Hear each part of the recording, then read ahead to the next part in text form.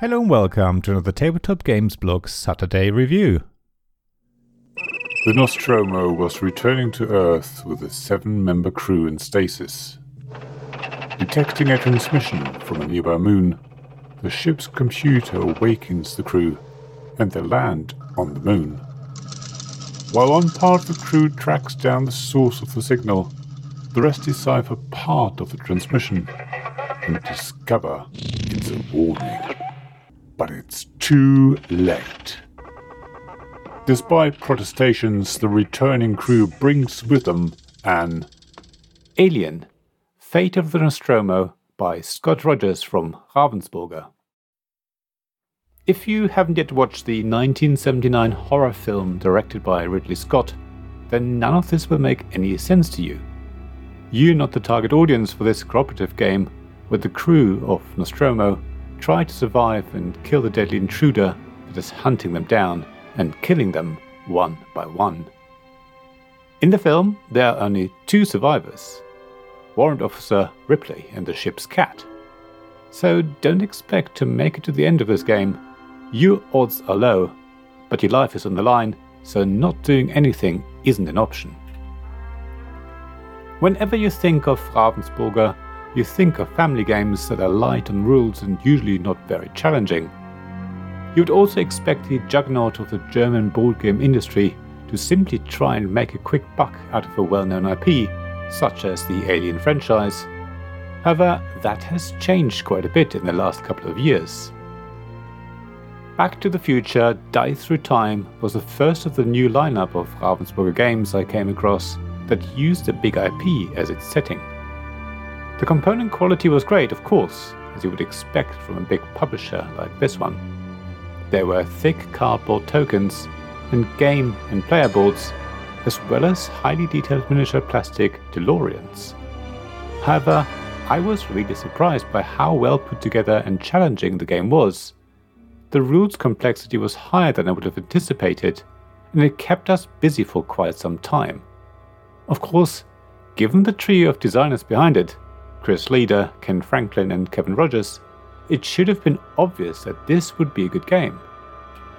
Alien Fate of the Nostromo is no different.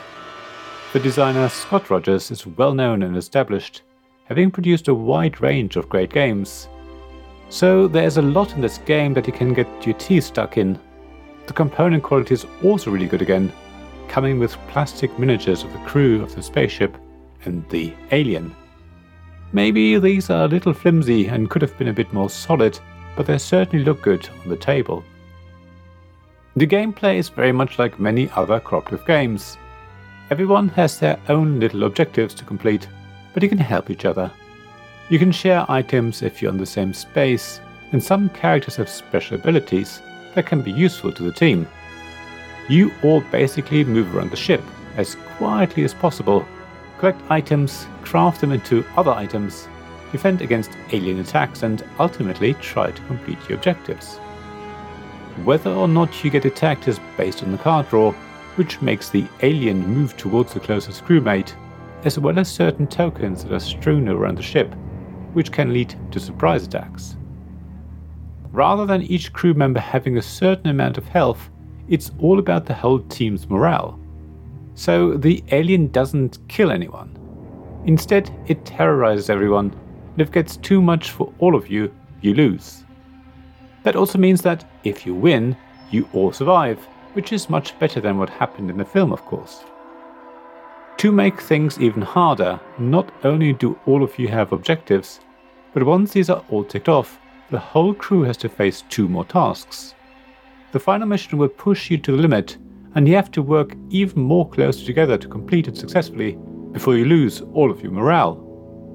So while before you were more focused on yourself and what you had to achieve, only helping each other from time to time, now it's definitely all about the team. As always, this sort of game depends on who you play with. Alien Fate of the Nostromo is no different to other cooperative games when it comes to other players or quarterbacking. All of the information is public, so it's easy for someone to point out the optimum actions everyone should carry out. You, as a group, just have to make sure you either have no alpha player at the table, or put them in their place. If you have a good group though, and maybe someone who loves the films and will play a fitting soundtrack as you try and make it out alive, you will have a great time. There are a lot of great details and nods to the film. You can even have Ash in the mix to create more distractions for you if the alien alone isn't enough of a challenge. The only niggle I have with the game is that it sometimes does feel a bit mechanical. You do your actions, draw a card, move the alien, take damage, and then it's the next player's turn. You have to make a bit of an effort and actively immerse yourself in the setting. There are no jump scares, even though Jonesy does sometimes appear out of nowhere and saps your morale. There's no feeling of claustrophobia. It's not dark, damp, and dingy. However, as a cooperative experience, it ticks all the boxes for sure. I also really enjoyed it as a solo experience, which is unlike me. I usually don't play games alone, especially not scary ones. So don't go in expecting to play the game and come out sweaty and a nervous wreck. It's a really good cooperative puzzle that is different every time. It'll keep you entertained for a fair amount of time, and is the sort of game you will want to keep in your collection and get out ever so often.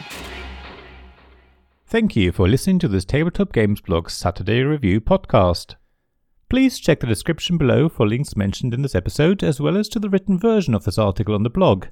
If you enjoyed this episode, please subscribe, give us some stars, or leave a review.